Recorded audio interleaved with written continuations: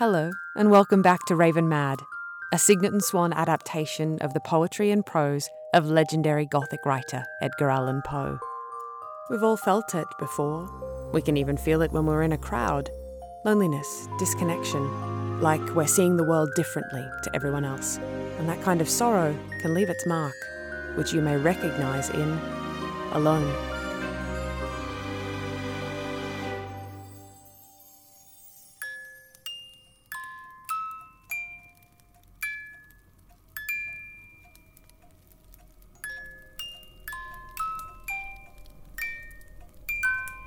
From childhood's hour I have not been as others were. I have not seen as others saw. I could not bring my passions from a common spring. From the same source, I have not taken my sorrow. I could not awaken my heart to joy at the same tone. And all I loved alone.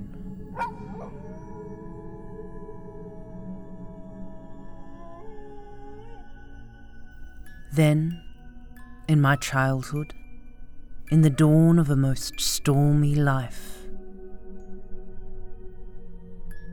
was drawn from every depth of good and ill the mystery which binds me still.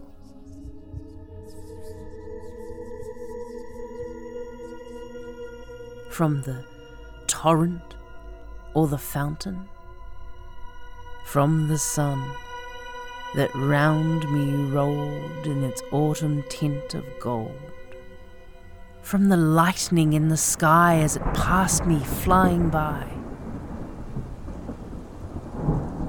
from the thunder and the storm, and the clouds that took the form when the rest of heaven was blue, of a demon in my view.